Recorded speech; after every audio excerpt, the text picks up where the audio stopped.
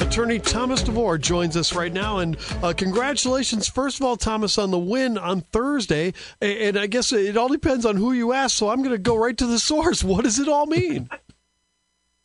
I've been listening to the conversations being had by the press of the governor and the attorney general and some of the statements the governor said. And I guess when you got the bully pulpit, you can kind of say whatever you want, and people can sometimes, you think more people will listen to you maybe than not. But, the governor's giving new meaning for talking out of both sides of his mouth, and it's really frustrating. It's not a final order, and there was no injunction and all this stuff. And really, he's a licensed attorney. He ought to know better. I've heard him say that they're going to appeal. Well, that's fine. But then at the same time, you hear him saying it's not a final order. Well, which one is it, Governor? If it's not a final order, you can't appeal. And if you're going to appeal, then you have to acknowledge it is a final order. So that inconsistency has got a lot of people confused, and it's really disappointing because they ought to just come out and acknowledge it for what it is. So it is a final order. The judge entered an order that invalidated across the state every executive order that has any authority under COVID subsequent to April 8th. It's that simple. And it is a final order as to those issues. And if the governor wants to appeal, so be it. But don't be out here telling people it's not a final order. Second thing is, he keeps wanting to pontificate about these other rulings of other judges somehow or another meaning anything. And in a courtroom and in the eyes of any attorney, they mean nothing because all of those other rulings were not on the merits. They were not final orders on the merits. They were, findings in temporary restraining order hearings, which are not law, and they don't mean anything. Those judges could just as well change their mind after evidentiary hearing on the merits, and that would be fine, or maybe not. But to somehow suggest that those have any persuasiveness whatsoever is theatrical at best, and again, it's also disappointing. Well, and those seem to be, and Tom, those seem to be in different jurisdictions too. You've got they are in different cases in federal courts that are going in different directions, and all the way up to the Supreme Court with questions of are they going to take a direct appeal, and those are totally different jurisdictions. But this is a county court. What do you say to the governor's staff who's saying that this only applies to Clay County residents and not the whole state? Well, what I would say to them is they don't have a law degree. And I can tell you with 100% certainty that courts and counties across our state all the time enter rulings that have statewide implications because it depends upon the issue being ruled upon, Greg. If you recall, not that long ago, the governor wanted to move this case to Sangamon County. Remember that? Right. Yeah. Hold on a second. And when he wanted to move it to Sangamon County, Greg, there's no suggestion that it would have then, if a county judge in Sangamon County would have ruled, that it would have only applied in Sangamon County. It's absurd that they now try to say that. They wanted it in Sangamon County for their own good reasons. That's fine. But again, would the governor, if we would have went to Sangamon County and he would have lost, been then trying to say, well, this ruling only applies to Sangamon County? Think about that. It's ridiculous to even suggest that.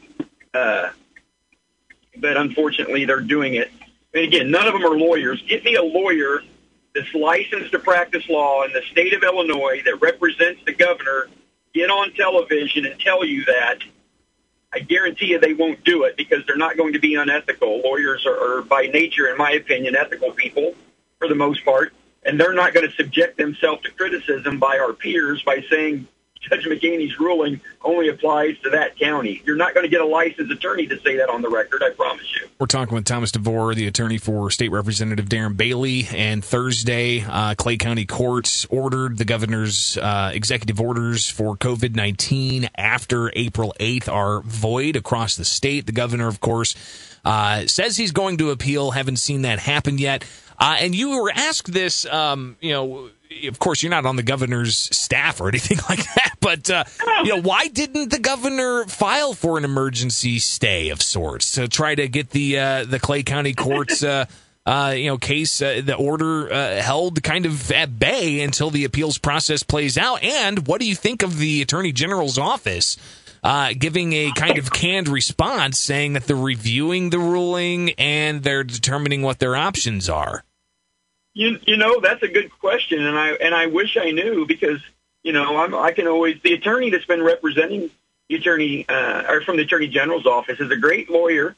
He's very eloquent, and he's an intelligent man. I don't know who the rest of the people are that might be helping him. I mean, there's 500 lawyers up there, I've heard, but I don't know the answer to that question, and it's interesting to say the least. But maybe they believed, I'm being really speculative here, Greg, that maybe they thought that the theater of what they're doing now would be more effective than taking their chances on an emergency appeal. I don't know. But another thing that they're saying that I think is interesting is, well, the court didn't enter an injunction. The court doesn't need to enter an injunction.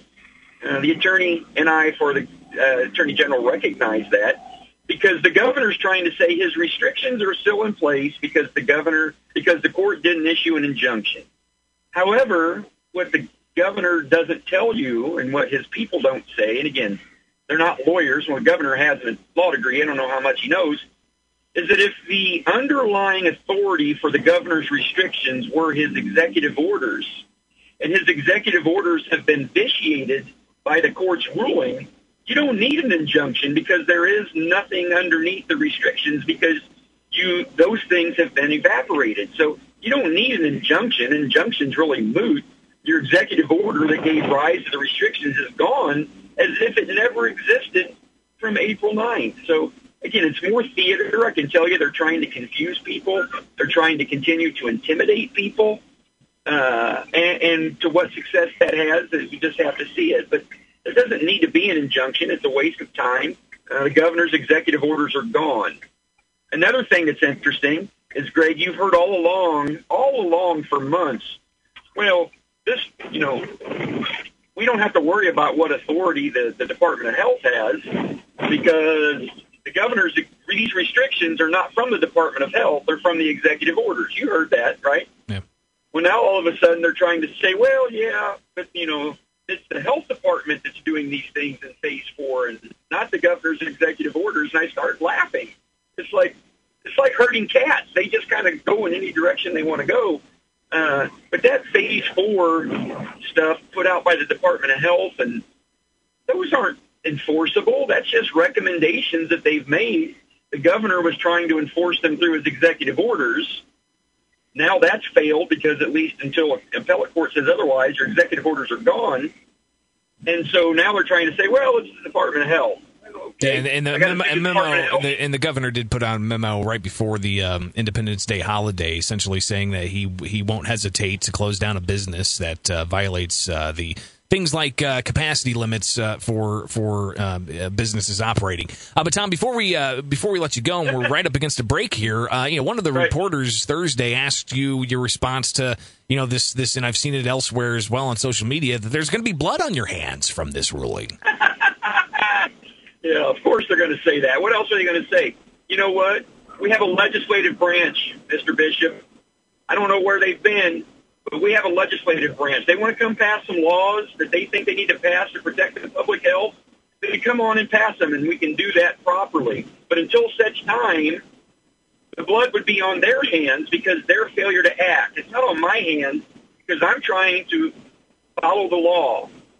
And if the legislature wants to follow the law and pass some laws, some regulations that they think need to protect the public health, then get up there and do it. But don't say that I, who am trying to keep executive fiat and having Kingsman-like activity rule this state, has blood on my hands. I won't say in public what they can do with that, but tell them to do something. That's what I said. Well, finally, Tom, one more question here real quick. You obviously not only represent Representative Bailey in all of this, but a number of businesses, some in Sangamon County here, too, in all of this. Greg talked about enforcement and the threat that the governor had made about that. What about your clients? Have they had any more further threats since all of this went down? No, it's all a bunch of nonsense. The governor makes those threats. Let me tell you something. 300-plus businesses that I've got open, more than half of them have been threatened by the governor and administrative agencies that we're going to take your license, we're going to close you down. Let me tell you something. You know how many times they have actually taken real steps to try to do that? You want to guess? Zero. Zero, yeah. Never. All they're doing is shaking the air. They're intimidating people, and it needs to stop. It's just pure intimidation. The governor says now he's going to shut people down. Well, you know what, Governor? How are you going to do that? Tell me how. I'm an intelligent, educated man. Give me the legal process by which you're going to do that. You know what, sir? There isn't one. He's just trying to intimidate people. It's disheartening. Attorney Thomas DeVore, thank you so much for your time. We really appreciate it. Thank you, sir. Have a good day. You bet. You too.